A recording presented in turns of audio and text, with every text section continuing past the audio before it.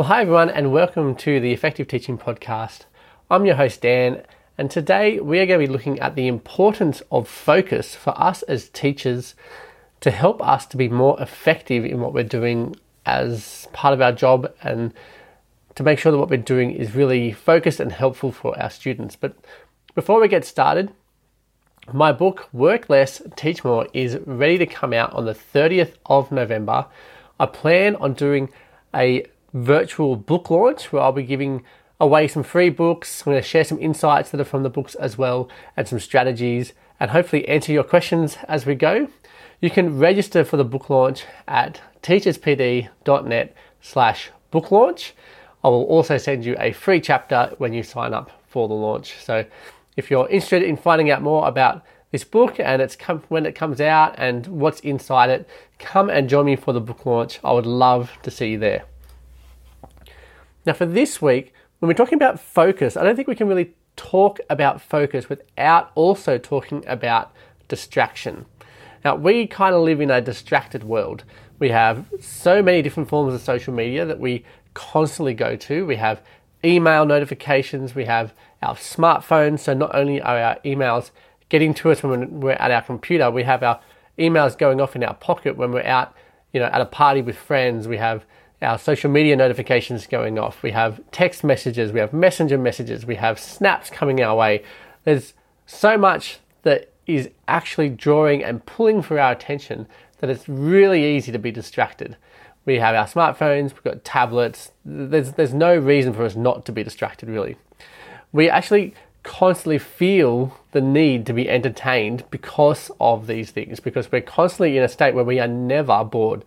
Right? If we are in a line waiting for our coffee and we have to wait 2 minutes and we're by ourselves, I reckon 99.99% of us will be pulling out our smartphone and scrolling through social media or sending someone a text message because we don't want to be bored. We don't want to be sitting there doing nothing. And so by doing that, we're training ourselves to constantly be distracted, to constantly need these things.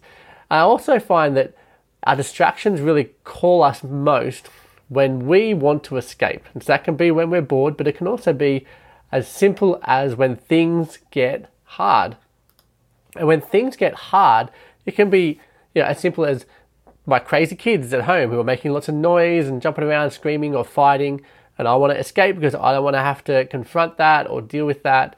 It could be a hard student in your classroom that you're having trouble with, and when you just start to try and think about how you might deal with that student or approach that student, you automatically are looking for a distraction. It can be when you're trying to come up with a great lesson that you want to get distracted. It could be analysing student data, finding solutions to problems that help students with their learning. And students feel this as well, right? And we always do it with our students. Students, when they come into our classes, if we're learning something new that's difficult, they've been learning hard things all day, right? It's hard for them, and so they are also looking for a distraction. They want to escape, and they want to escape your classroom. And so we always tell them straight up, put away your phones. I don't want anything on your desk that's going to distract you. You need to focus for your learning. But we forget that as teachers, we also need to make sure that we are focused when we're doing hard things. We need to reduce our distractions and our interruptions. We always do it with our students. It's time for us to do it as well. So to reduce your interruptions, you want to reduce them from notifications. You want to get out your phone, turn off all your notifications. On your computer, turn off your notifications. You don't need your email pinging off in the middle of class. You don't need it interrupting you when you're trying to do marking or write reports. You want all your notifications off. You don't need something to tell you to go back into social media or to go back into your email. We are constantly checking those things anyway without the need for the notification. In fact, I would encourage you to go so far as to make sure your phone is on silent in general, and probably even delete some of the social media apps from your phone and see if you really need them as much as you think you do.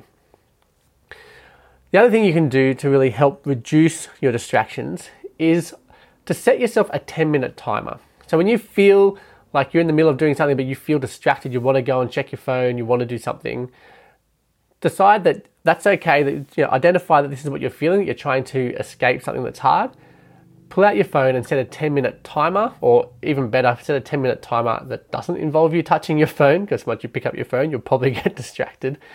But set a 10-minute timer somewhere and then go back to the hard thing. And when the 10-minute timer goes off, you're allowed to go and take that distraction. And often what I find is that when I do that, by the time 10 minutes is up, I'm past the hard thing that I wanted to be distracted from, or I'm halfway through it, and so I just ignore it and I keep doing the work that I was trying to actually get done that I thought was too hard and I wanted to escape, but I forced myself to get back into it. And it's training your brain to do that. It's training your brain to do the hard things when they come up. It's really important for us. The other thing is to avoid interruptions, and probably the easiest way to avoid interruptions is to go and find a space where you are least likely to be interrupted, which generally is not your desk. Right, teachers, we sit in our desks with lots of other teachers around us who can distract us. Kids come to the staff room, they knock on the door, it distracts us, it interrupts us. The phone goes off, it interrupts us.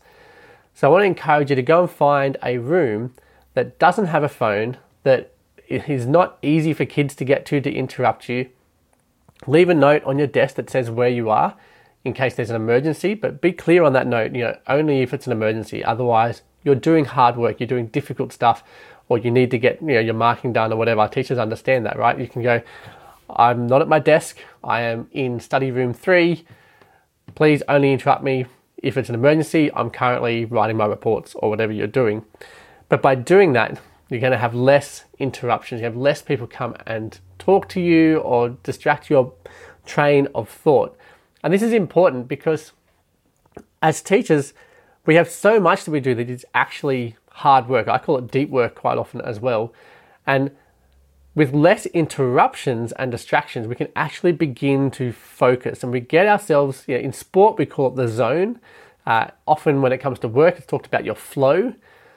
But by getting into a focused state where other things are less distracting to you because you're actually not paying attention to them, you can tell when someone's in a state of flow or when they're really focused, because while they're working, if someone says, excuse me, they actually don't hear it for the first 3 times until someone actually comes close and the noise is a bit louder or something like that. Our kids do it all the time. I struggle to get my kids, if they're watching a movie or something and I'm trying to talk to them to ask them what they want for dinner, they don't reply until I actually go over and pause the movie, and then they go, oh, sorry, what? So we want that as teachers when we're doing reports, when we're doing our marking, when we're writing feedback, when we're coming up with our units of work. It's hard work. It requires deep thinking. And so by making sure we're somewhere where there's less distractions, we actually can get more done in less time because we're getting into this flow of work. By being focused, it's increasing our effectiveness because our brain is focused, it's not distracted. We can get more work done in less time, and the quality of that work is also going to be higher because we're focused on what we're doing and we're not distracted. You will be better at your research, you'll be better at getting your reports done, you'll be better at analysing student data, better at finding solutions to problems, and you'll be faster at doing these things. But we need to train ourselves to be focused. We need to train ourselves to not be needing the distractions.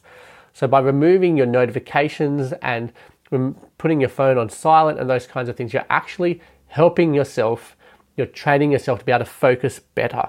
Because what happens is, with all the interruptions, if we allow that to constantly be our state of mind, then our brain is trained, right? It builds the pathways for the distractions. And we need to train it to turn off those pathways that lead us into distraction so that we can actually focus on the deep work that we're trying to get done.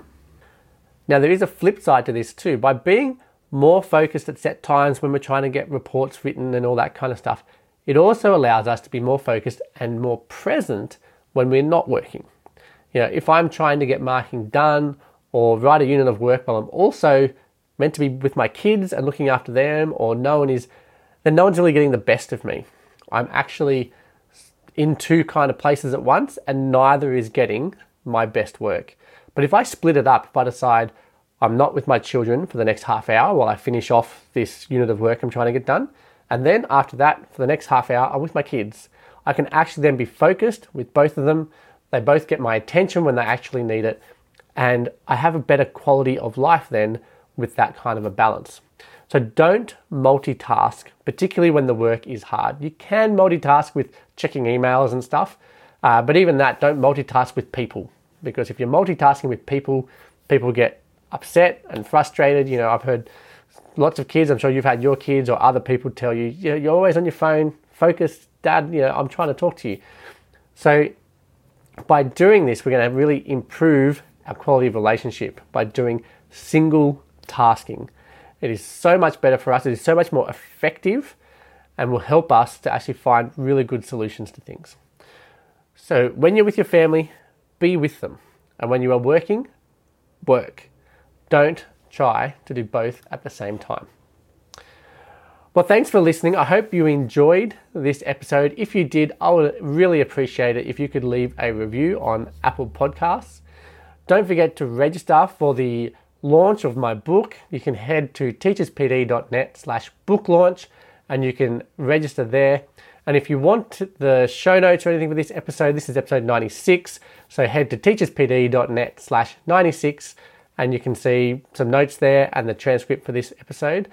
And then make sure that you subscribe and come back and join me next week.